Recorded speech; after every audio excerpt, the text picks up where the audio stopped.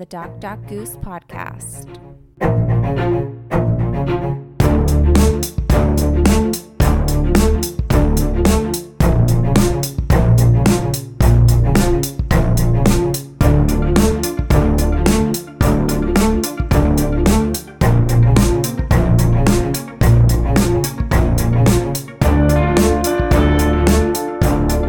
Hello and welcome to this week of the Doc Goose podcast. This is episode 3. My name is Sean Palmer. I'm one of the docs. This is Ben Imes. He's the other doc. Definitely a doctor. And Matt Imes, our goose.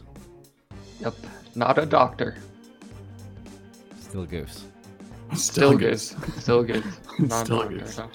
Hey guys. Maybe someday. I think there's potential. Yeah? Is there such a Well, thing? not really. Just kind of said that. Is there such a thing as a doctorate of architecture? Yes, there is. It's Oh, so kind there's of potential. pointless. No, it's pointless. So It's pointless. I'd rather. Well, I'm not gonna say that. Anyways, Well, you're not allowed to get it anyway. The name of the podcast is Doc Goose, not Doc. oh good. Yeah, that would not be good. That'll be my excuse for not getting a doctorate. It'll mess up the show. Yeah. Can't have doc. I really appreciate that, Matt. Thanks for taking one for the team, buddy. Do it for the team. How are you guys this week? Good. Lots of fun changes. Tell us about it. Can I start off by saying, first of all, that this is a fantastic medical podcast, and we love to educate people here.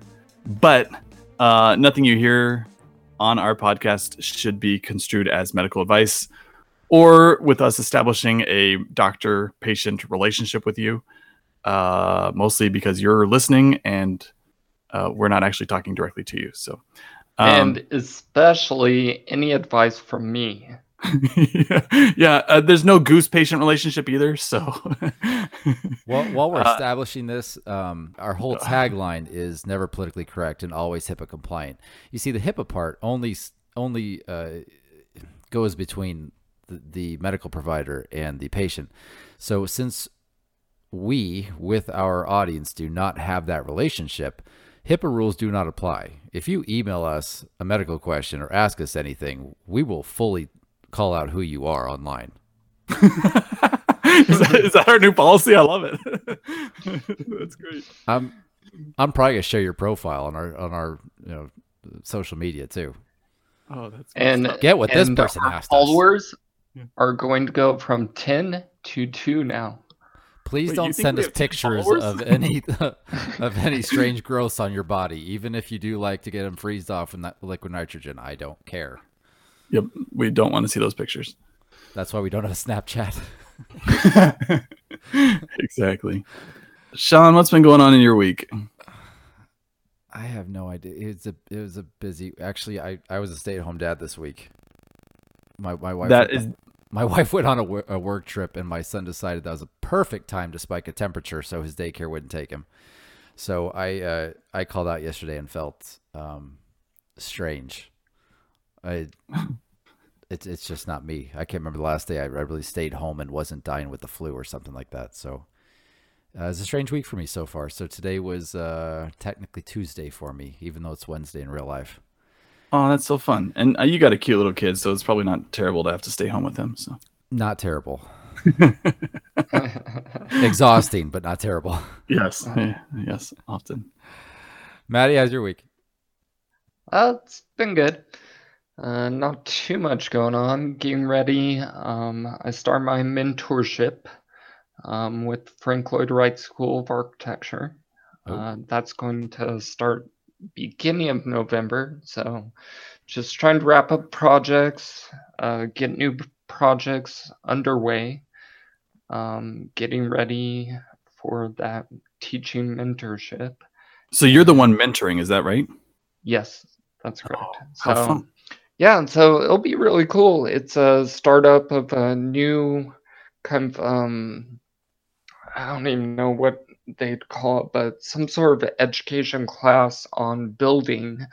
And so the students are going to be building their own shacks that they need to live out of.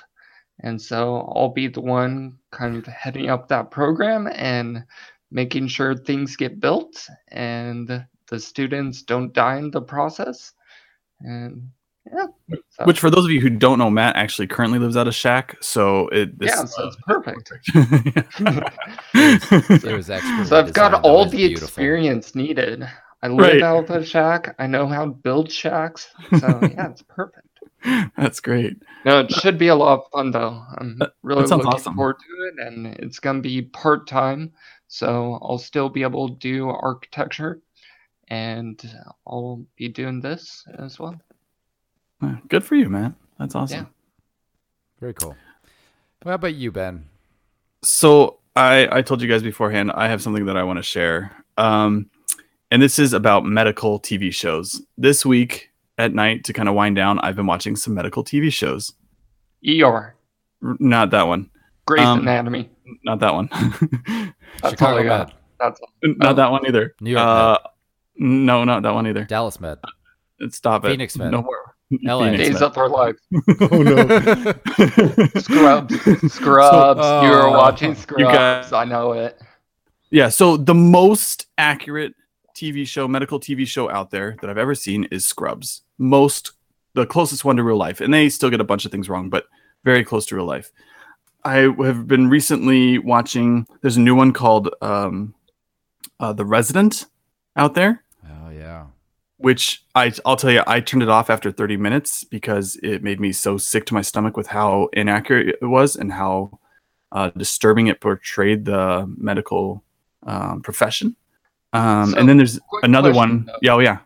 If you're watching medical TV, though, is the purpose to give medical advice and actually know what it really is like, or is it more for entertainment? Right. So it should be entertaining. I agree with that. And so there's certain creative licenses you should be able to take, right? But when you consistently see things over and over and over again that are like, this would never happen in real life. Nobody would do something like this. This is super dangerous. Why would anybody be allowed to do this? Like it just takes away from the enjoyment for me. Yeah. But you're probably a little more critical because you're coming from that environment. And so right. And so I wouldn't even know the difference most likely, and I just watch it and you might have a ton of fun with some of these shows. Yeah. But for me, it's really hard to watch because that they have, hopefully, most of these should have a physician on staff that are consulting for this. And so either they're not listening to the physician or they are, and the physician's crazy. And the physician is nuts. So it's sad either way. And then I watched New Amsterdam. Really kind of fun premise, really good show. The first episode was fantastic, and then the second episode started to deteriorate because of just inaccuracies, but kind of a fun show to watch. So I may stick with that one, but those of you out there who watch The Resident, please stop. Don't support them watching that. So what's your view on House? So House, very unrealistic as far as, 5 doctors all focused on one patient. And these doctors do everything from draw labs to run the lab to randomly will do like brain surgery, even though they're not necessarily trained for that, which, that bothers me. But the medicine of House is at least fun and it's accurate for the most part. So that one's that's an entertaining show for me that I at least like the medicine. So the Resident, was that the one with Sean Murphy? That's he's supposed to have autism. Is that one? No, that's The Good Doctor. Oh, that's right. I enjoyed parts of that one. I didn't get too far into it. It still had lots of weird inaccuracies. I just didn't keep up with it. The Resident was the one the guy from Blacklist, right? You're beyond my medical knowledge of humans at that point.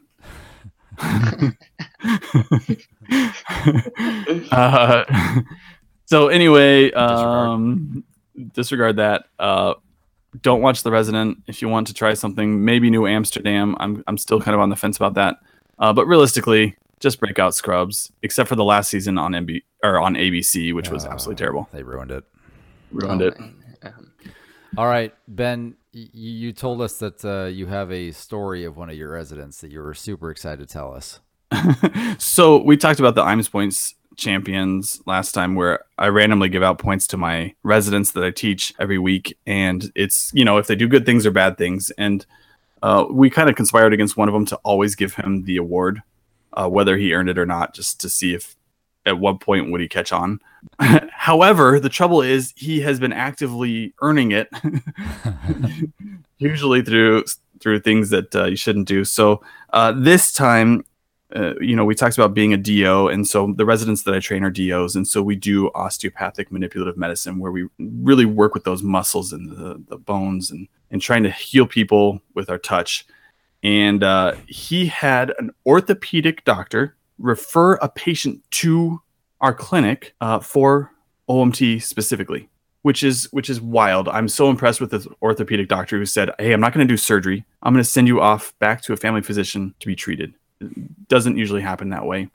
And so the patient comes in, the resident sees the patient, comes back to see me and says, "Hey, just saw this patient and I'm going to refer them to physical therapy." And I just looked at him dumbfounded, and I'm like, the orthopedic surgeon sent them to us so that we could treat them, and you're punting the patient? Like, how messed up is that? So, but at least they're punting to somebody good.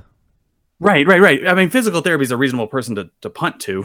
And punting patients, it sounds terrible. It's just when you kind of send a patient off to somebody else because you don't want to deal with them. It's kind of a messed up way of talking about it, but the dirty insider secrets here in medicine.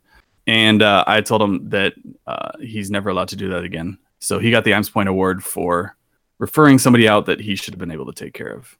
And who was specifically referred to him. Awarded? And that was specifically referred to him so that he could do an OMT. And he just punted it. It's pretty disappointed. Is there more? Or what? No, that's the end. I'm just still. Maybe it's not as funny to you guys, but it's really, really funny to me because we don't. So, I thought you were going to tell me he manipulated a guy's penis. No, that's frowned upon. So why did he get the award then? This was an ignominious award at this point. Oh, okay. So it was for doing something absolutely terrible. Okay, so you give for doing something good and terrible? And or terrible. So if you do the worst thing of the day, then you can potentially get it. Or if you do the best thing of the day. How confusing is that? Right? You never know if you want the award or not. Yeah, exactly. But this guy keeps getting it. So congratulations. Good job, dude. Good job. And he gave us more material to talk about. So I appreciate him. Yay. Me too. Maybe we'll have him on as a guest one day. Yeah, he can replace me. No. Until he becomes a doctor, and then he gets booted. Well, Sean, I think we had some errors in one of our shows previously. Is that right? I don't want to admit to it, but yes, we do. So occasionally we're going to have an errors and omissions section because don't tell anybody, but it happens. We do make mistakes once in a while. On the last episode, we talked about the question of the week from episode 1, which was, is dog food safe for human consumption? And which one's your favorite? So I had pegged the blame on Maddie for coming up with that question. And I went back and listened to episode 1, and I was wrong. It was me that came up with that. Congratulations. That's right. You're a doofus. Can't blame the goose for every mistake. It was Maddie that came up with the dog food question, but I added the part about which one's your favorite. Oh, jeez. So I have to come clean since there is evidence. Now, had that evidence not made it onto the final cut, I would not be confessing. Admitting to this. Huh? Now we know. But it did make it out there. So before anyone else calls me on it, it was me. Sorry. Well done. While we're being honest, we want you to be honest. Could you please get on iTunes right now? We want your rating. Get on iTunes. If you can honestly give us a 5.0, give us that rating. Tell us why you love it on the review. If you honestly cannot give us a 5.0, just write us an email and tell us how we can get 5.0. Don't leave any feedback. We don't want to hear it. And if you can give us a 10.0 rating, somehow do it. We'll take it. The only podcast to have greater than a 5 on iTunes. Congratulations, everybody. Promotions all around.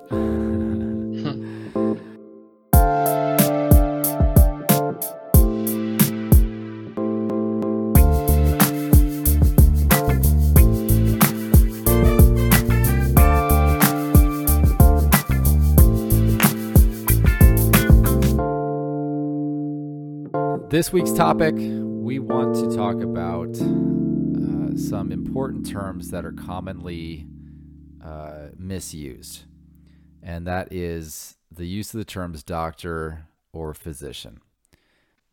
Wait, are you saying that people use physician incorrectly? I might get in trouble for this one, but are we? If we're talking about naturopath or a chiropractic physician, probably. Good point. Okay. Yes, you're right. We do use it incorrectly.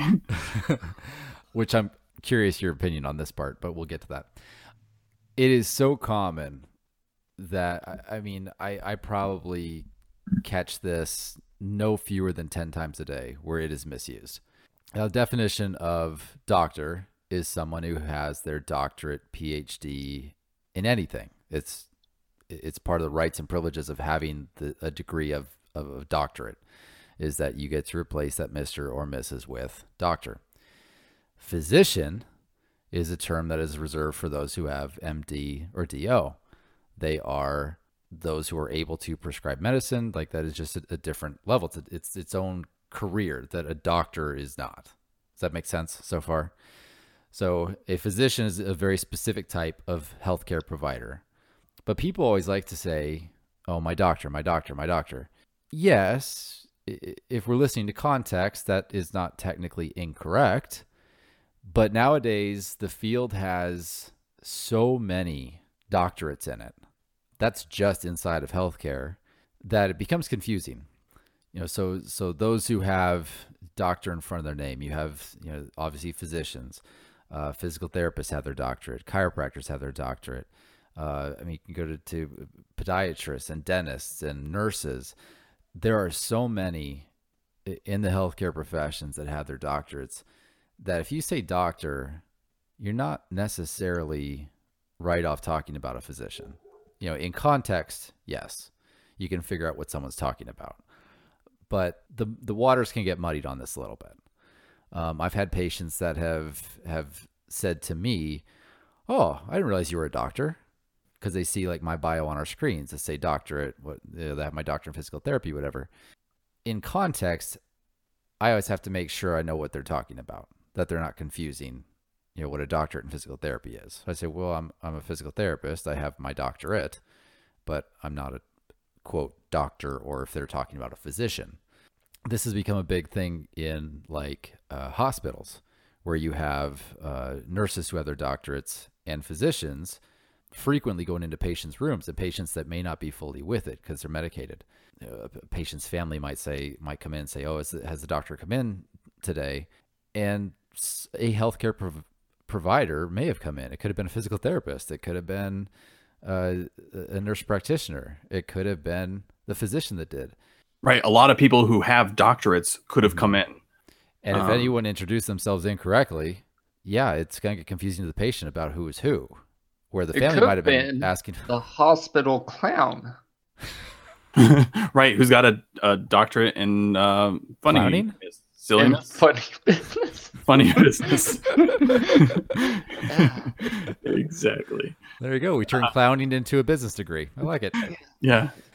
So that's just one of the contexts that can get very confusing. And I'm sure there are others that I'm just not thinking of off the top of my head.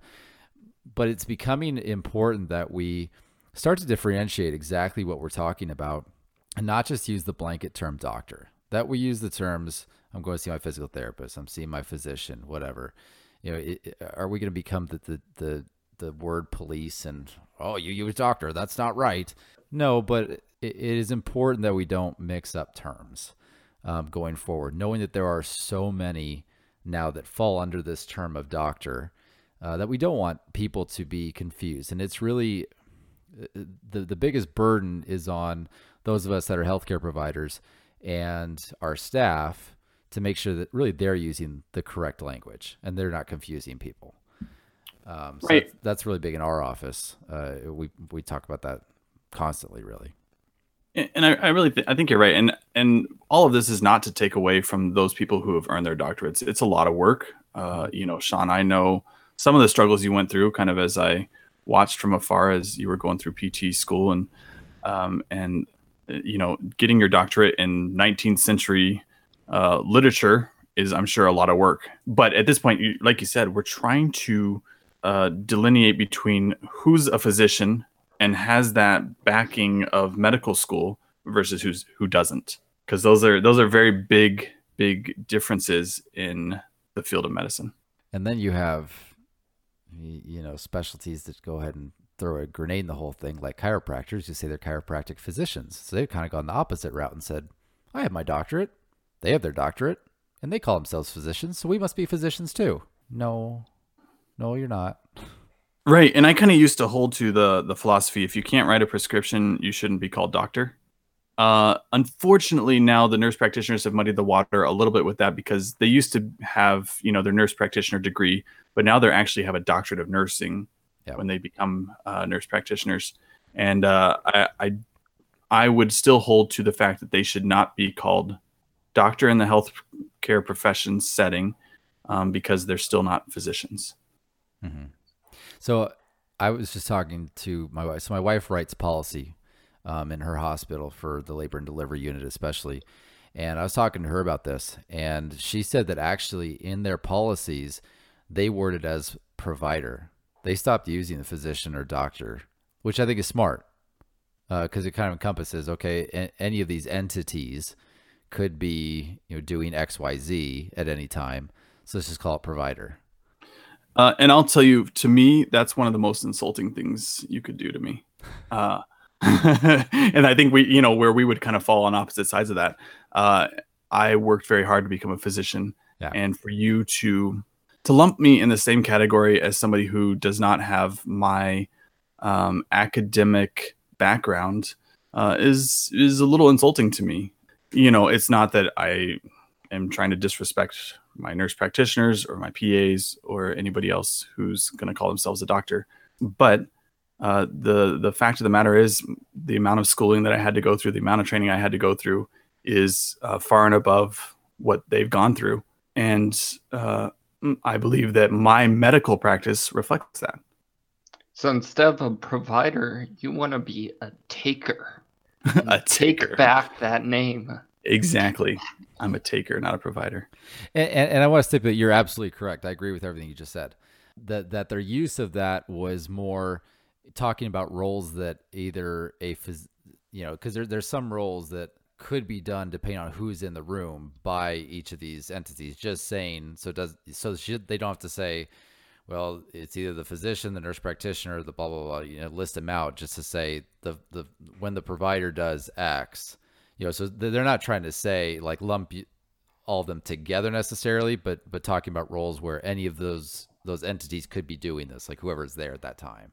Does that make sense? Right. And I agree. For a lump term, that's kind of what we have. But most of the time, I feel like that's a very, it borders on derogatory for me. So, okay. And I agree why they use it. It's much more simplistic. You're right. It's easier to say providers than to list out all the people. So I understand why it's done. I'll just tell you, I'm not going to come in and say, hey, I'm your provider today. Yeah. It's not going to happen. Yeah. So it kind of, when we kind of thought of coming up with having this talk a little bit several months ago, and fortuitously, the Wall Street Journal published an opinion piece recently about this, and I think we'll have a link to kind of part of the article in our show notes. Unfortunately, part of it's behind a paywall, so if you don't subscribe to the Wall Street Journal, you may not be able to read the whole thing. But a lot of it came out because of the recent issue with the Supreme Court justices and calling people by their official title. So, should this person be called Dr. Ford versus not Dr. Ford? should we call somebody who isn't a physician, a dentist, or a veterinarian by their honorarium, or should we call them as Mr. or Miss or Mrs., as the case should be? And kind of one of the things that this person who wrote the opinion was saying was, if we're going to give everybody their honorarium of saying doctor for everybody, then let's just do it go big and say everybody who has any sort of PhD, including honorary PhDs, call everybody doctor, right? So, that would include people like P. Diddy, who has a doctorate in humanities honorarily. Oprah Winfrey has her honorary doctorate, so we should call her Dr. Oprah. J.K. Rowling has 7 honorary doctorates, so she's Dr. Rowling. Alec Baldwin has his honorary doctorate of fine arts. Our current President Trump, has his honorary doctorate. So, do we just go big and say, hey, Dr. Trump, Dr. Baldwin, Dr. Meryl Streep, who has 3 Ivy League doctorates? Matt, you actually have your honorary doctorate in clowning, don't you? I do. Yeah, Dr. Matt. But we don't use it because then we couldn't do Doc Goose. Right. Doc Clown. Exactly. Doesn't have the same rhyme to it. No, it does not. So my big thing, is using this in the healthcare field. A physician is the person who should get the title of doctor because of what it connotates. And a physician is somebody who's gone to medical school and then gone through a residency, or at least that intern year of training, and really earned that title. For me, I've had at least 10,000 patient hour encounters in my residency, if not more. And so, that's a minimum of what you're going to get over 3 years. That's on top of all the med school that I've done. For my nurse practitioner and PA colleagues, the PAs, they won't ever claim to be physicians for the most part. They have about 24 to 27 months of very intensive training after their undergraduate, but that's nowhere near the 7 years that I get. The nurse practitioners, same thing. It's another about 2 years afterwards. Again, nowhere near that 7 years of training. And so there's there's rightfully so a big difference between the two. And I think 99 times out of 100, when people do use the term doctor, like as a standalone word, like I'm going to see my doctor, they're talking about their physician. Very rarely, do they say, I'm going to see my physical therapist, I'm going to see my doctor, or, anything like that. I think what I would just pose to people is to be specific with who you're going to see. Is it your physician? Is it your physical therapist? Is it your chiropractor? Is it your dentist? Whoever it is, be specific with the term. Who are you going to see? Don't use a catch-all term for it. And now that using the term, for that person is different from saying, okay, even go back to the article of doctor, whatever. In professional settings, if someone earned their doctorate in something, they're allowed to have the DR in front of their name. Right. And I don't want to take that away from them at all. Exactly right. Right. But in the medical field, that's where we should draw the line. Yeah. And if Bono comes into your room at the hospital, Matt, and he's like, "Hey, I'm Dr. Bono," you want to know that Dr. Bono is going to give you really good healthcare advice if he's going to introduce himself that way, or play music or sing a song or something. Right. Or, I'm Dr. William Shatner, and I'm going to give you a really bad acting lesson. So, right. I'll take it. Mr. Shatner, if you are from the 90s. Dr. Shatner, if you are listening to our podcast, I'm so sorry. Big fan. I loved you in Rescue 911. That's great. You taught me how to enunciate 911 better than anyone else. So messed up.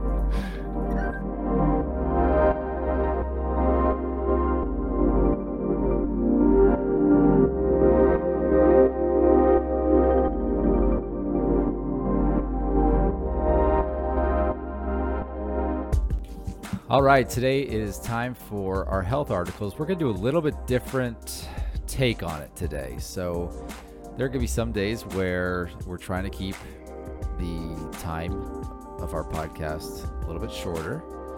We're getting better at this. The first one was 1 hour and 7 minutes. The second one was 47 minutes. We're getting better. We're trying to get lower than that.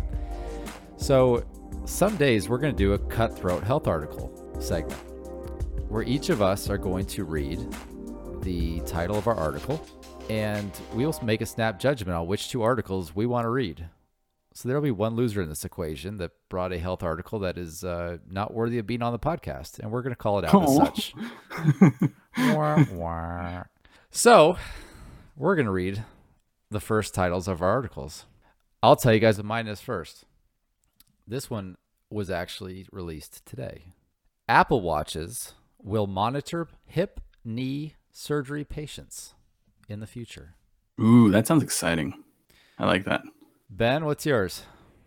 I think I've got this one in the bag, you guys. Mine is your LaCroix can't kill cockroaches or you. All right, Maddie, bring it. Mine is, can fear actually be healthy? Oh, no. Oh, no. All right, what do you guys think? Which one gets dropped? My question is, are you guys scared to go with my article? You know what? You sold it so well, I'm going to drop my own article. I'll save it for another week. All right, let's get yours to come back, Sean. We'll give yours the axe. If you have a some sort of dying sort of soundbite that you can play there, that'd be fantastic. Thanks. All right, let's hear how LaCroix is doing. So LaCroix has been in the news recently because apparently one of its ingredients is used to kill cockroaches. What a terrible thing. I gotta tell you guys, everybody who is worried about that should stop listening to the fearmongers. Have you guys heard about this big thing also with dihydrogen monoxide being in all the water? Oh, no. They're doing that again? Yeah, right. I mean, that makes the rounds on Facebook every now and then. Hey, your city has dihydrogen monoxide in its water. You better get it checked. Your epidermis is showing too. Right, exactly. So for those of you who don't know, dihydrogen monoxide is water, right? It's just a scientific name for water. So just because something has a big, scary sounding name doesn't mean it's necessarily bad. Also, dihydrogen monoxide kills, right? It's also one of the main components of blood. So, that's not to say stay away from dihydrogen monoxide. Just don't submerge yourself in it for too long because you will die. Same thing with LaCroix. Don't submerge yourself in that for too long or you will die. So this article talks about there's 3 different things that LaCroix was said to have. Let's see, they are limonene, linalool, and... Did you become French there for a second when you were saying I don't actually know how to pronounce these. And linalool propionate, which can be used to treat cancer. And then the linalool, which is by itself, is a cockroach insecticide. Is there some Lululemon in there too? Right. Craziness. So all of these are actually kind of fairly natural. Not that natural means healthy, but naturally occurring anyway. And really the big one is the cockroach one that kills cockroaches, and it's actually made from like distilling citrus peels. So it's a naturally occurring ingredient in oranges. So that's kind of what this one talks about. It's basically that just because something sounds scary doesn't mean it is, and just because something can be used to kill something else also doesn't mean it's bad for you. So you're saying I should stop drinking my LaCroix and spitting it on cockroaches because it's having no effect? No. That'll still kill the cockroaches. Oh, okay. It is used in cockroach insecticide. Yeah. Good. It's kind of fun. You're still on the right track there, brother. Okay, great. But also, you can swallow half of that LaCroix and do just fine. And rest easy knowing that it's all natural. Nice. So, no more throwing out all the LaCroix because it's safe, correct? Right. Now, you can throw it out because, 1, the taste, or 2, because of how much it costs, but probably not because it will kill you. Good advice. The lack of flavor will kill you, though. Oh, yeah. So I want to hear about being scared because I tell you, I hate being scared. It's one of my least favorite things in life. Oh, I know. And I loved scaring Ben growing up just because he hated it so much. Right. But that's what little brothers do. So they have to create a hard life for their big brother. Was there an instance that you can recall that you really got him good? Oh my gosh, I don't know. I'll tell you, the end result was me peeing my pants. So let's just not tell any more of the story, and we can just end with that. Okay. Okay. Well, let's get into it. So the title of my article is "Can Fear Actually Be Healthy?" And this comes from, it's posted on mountelizabeth.com. And this is actually written by Dr. Samuel Lowe, who graduated with a degree in women's history. So Nope. There's a little bio on him. Dr. Samuel Lowe holds a medical degree and has clinical experience in anesthesiology, intensive care, primary care, and emergency medicine. Also primate care. Primate care. Treats monkeys. Nope. Maybe. Who knows? Who knows? They left that out, though. Okay. So anyways, this article, it's kind of fitting as Halloween's coming up, and it talks about, whether or not it's healthy to be scared. And some of their points are that that a little adrenaline can actually relax you. And so by being scared, your adrenaline goes up, and this is actually relaxing once you understand that you're not in immediate danger, and it's just a nice little scare. The next benefit is your immunity gets a boost. So much like exercise, short, moderate stresses are actually good for the body and builds immunity. I'm not sure about that, but that's what it says. So that means I can substitute a workout for just getting scared a little bit. Exactly. And I'll talk. I mean, the science behind that is reasonable, right? If you get scared, you get a whole bunch of cortisol, which is your stress hormone released, and that can helps to move out the infection-fighting cells in your body. So, yeah, that's reasonable. I'll give him that one. You agree? I agree with that one. Yeah. Good. Next one is you actually become more alert. So I think you can take this a few ways. Is you're scared, so now you're on the edge and you're worried about everything. Or it could be that you become more alert. You're always looking out for that next scare because it's going to come around the corner. Let's see. The next thing is there's the social benefit.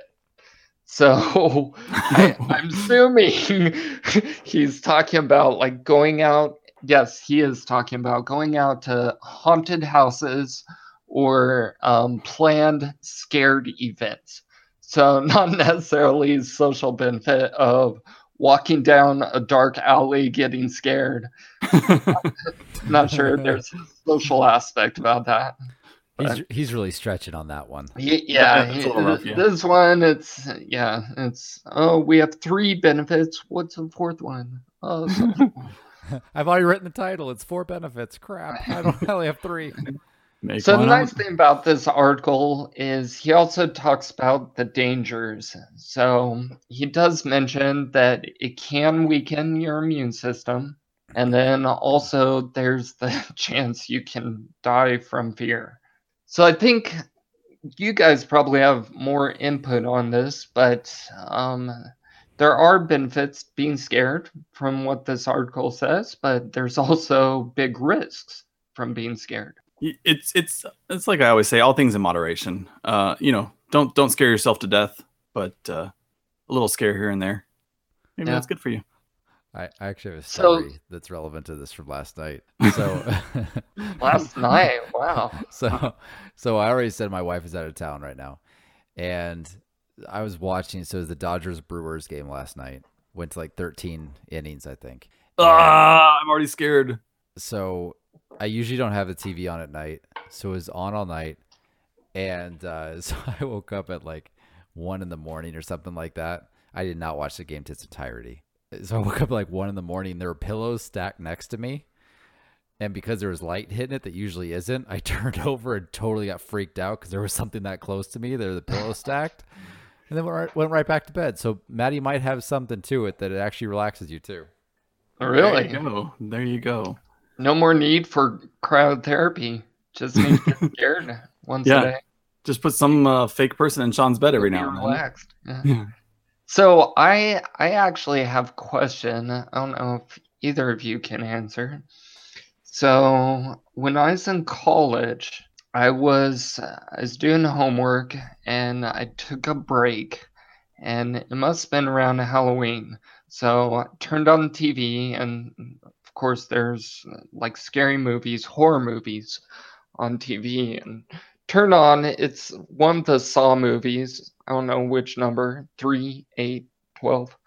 One of the Saws, and it's about midway through, and they were torturing a guy, and you know, I barely watch the Saw movies. They're just so horrific and gruesome, but I couldn't turn away, and so I'm just watching this for about 10 minutes, and then all of a sudden my vision went away. I couldn't see anything. And so naturally, I decide, hey, I need to walk around, get blood flowing, and get my vision back, hopefully. Now, as I'm like stumbling around, I still can't see anything, and probably lasted for a good 2 minutes. And then it slowly started coming back. Was that a reaction to fear, stress? You may have been having a stroke. I think that was possibly. Or you had a power outage. It was one or the other. Yeah. No, the TV is still going. I can still hear the torturing going on. That's weird. Yeah, it's very strange. Have you told your I still don't really have that? an explanation for it, and you know, maybe it was a stroke, maybe it's a small stroke, but I don't know. It doesn't sound good, whatever it was. Thoughts? I would recommend you see a physician about that. You're my physician, so I'm asking you right now. I'm trying to save an office visit. I recommend you see a different physician about that. Nope. You can't punt. You told your resident he wasn't allowed to punt. You're not allowed to punt patients. Oh, okay. I recommend you see a how physical annoying therapist they are. about it. Yeah, no matter how annoying and how crazy the circumstances. Anyways, think about it. I will. I'll get back to you on that. Let me know and the listeners know next week. So yes. You have a little time. Okay. We will be HIPAA compliant, and I will make sure not to use any actual names when I tell you the diagnosis. You can use my name. I don't care. Oh, okay. Then we're fine.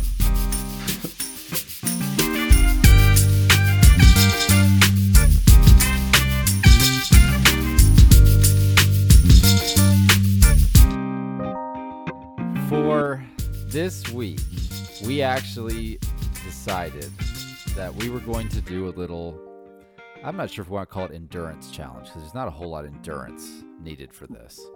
Right, this is 7 days. It's going to be 7 long days, but it's only 7 days. We decided, for some strange unknown reason to me still, that we were going to have a diet inflicted upon us for some amount of time. And this diet would be randomly chosen.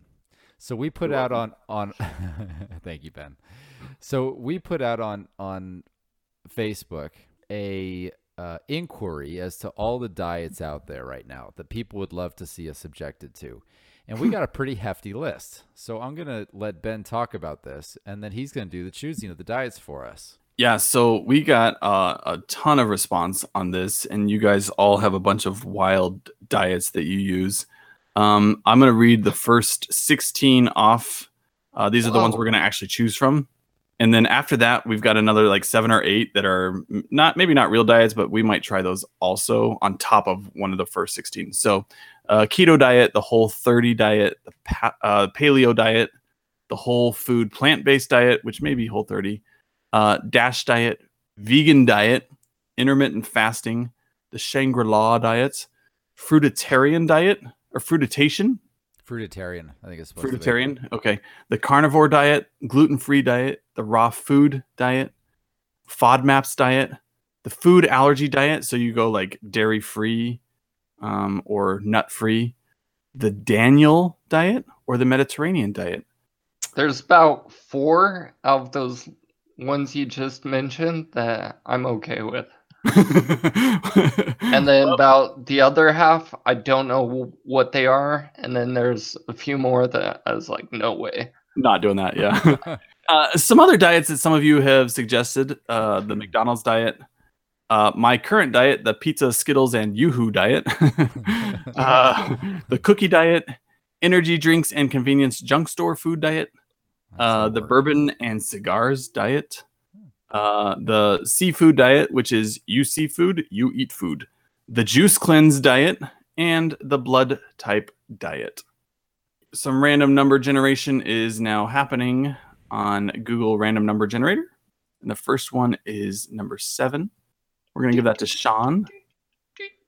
Sean, intermittent fasting. Yes! Congratulations on that. This is all the rage these days. How intermittent are we talking? What is that? So it's up to us to do a little bit of research about our diet and then present about it on our next podcast. Oh, okay. I'm going to solidly fast for at least 30 minutes between meals. Oh my gosh. Hey, it's a sacrifice I'm willing to make for the podcast. Our next randomly generated number is number 12. That would be the raw food diet for Ben. Wait, so why do you get that one? Well, because I'm going to be doomed with the raw food diet. So especially when he eats the raw chicken. Right. Yeah, let's be real. I eat mostly processed foods right now. The food you have to eat raw? I think that's only fair. Yes. Yeah, it's only fair. We choose how long Sean fasts, and then we choose what food you eat raw. Okay. And our last randomly generated number, Matt. The number 16, the Mediterranean diet. Ooh. This is going to be a good one. I'm excited for you to try this. What is this? Like Greek food? You're going to get to look and see, but it's mostly chicken and fish and vegetables. Gyros. And gyros. Yeah. This is actually a really good diet. We've got to fast and eat raw foods, and he gets to go to like Euro Plus and eat every. What is this? Euro Plus? Tell me about Pita Jungle or what? Pita Jungle, yeah. All right. Hey, now we're doing the terrible diets. The random number first is number 19, which is McDonald's. Sean, you have McDonald's for an entire week. Yes. That's not a terrible diet. That sounds amazing. Ben, you have number 24, which is the seafood eat food diet. Oh, wow. And Matt, you have number 21, which is the cookie diet. my diets are awesome. You looked out like every normal single eating time. For me. I'm not even going on diet. This is everyday life. You're doing great. If you want to, you can weigh yourself before and after your diet. Honestly, you're only doing it for a week, so we're not expecting major changes. But let's see where this takes us. Really, this is for us to get an experience of the diet and then talk a little bit, maybe do some educating on the diet. So, can you explain to me what I'm supposed to do? I'm supposed to do a cookie diet for 1 week and Mediterranean diet for 1 week? So you do the Mediterranean diet for 1 week. You do the cookie diet as long as you can, up to 1 week. Oh, it's gonna be, yeah, I could do that for years. So, I'm gonna outlast all of you guys. So the purpose of us doing these diets is not obviously for us to actually lose weight.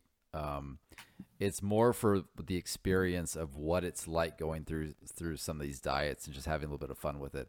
Being able to say, hey, this is what I had to eat today. This was my schedule today. This is how I feel on it. We're going to do daily video diaries. So at the end of the day, we're going to do a quick video on our own phones that we're going to post on social media saying what we ate that day, how we felt about it. And all the video diaries will be recorded in the form of the Blair Witch Project. So Get ready for that. Nice. Can I just say I'm happy nobody got the tapeworm diet? Nobody submitted that one on Facebook, so unfortunately not an option. We'll have to look into and explain some of these diets next time. I was looking at the Shangri-La diet that our buddy Cruiser suggested for us. At first, I thought so. Shangri-La here in Phoenix is the name of a nudist colony, and so I asked him, like, "Well, is this a joke? Like, do you weigh yourself before and after you take your clothes off? Is that what it's like? Oh, 2 pounds of clothes, diet, lost weight, winning, or is this like something real?" And I looked it up. It is a real diet. I still don't understand it after I read it. It's something like you drink some type of oil and sugar water or something like that between meals. Like, you still eat normal, but then you have this between meals. It's like training your brain what tastes good and what doesn't, or something. It's something strange. I still don't understand it. We'll do a little more research. We'll talk about some of the strange diets out there and why we think they work. Fantastic. I'm so excited for this coming up episode. Me too. Oh, let me write down what I'm doing. Mediterranean. It's one of the few diets proven to help you live longer and reduce cardiovascular disease. If that's a diet, I should have gotten the Mexican diet. I'm gonna eat Taco Bell every day. Oh yeah, wait, Matt, you got Filiberto's burritos. Talk to me. Thank you for joining us again. Please remember, go rate the podcast, but only if you have positive things to say.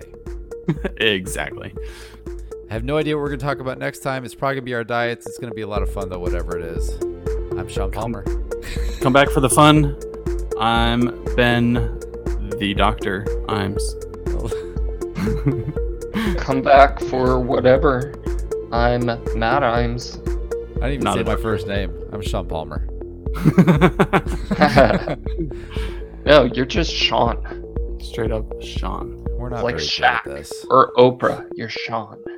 Or Pink or Eminem.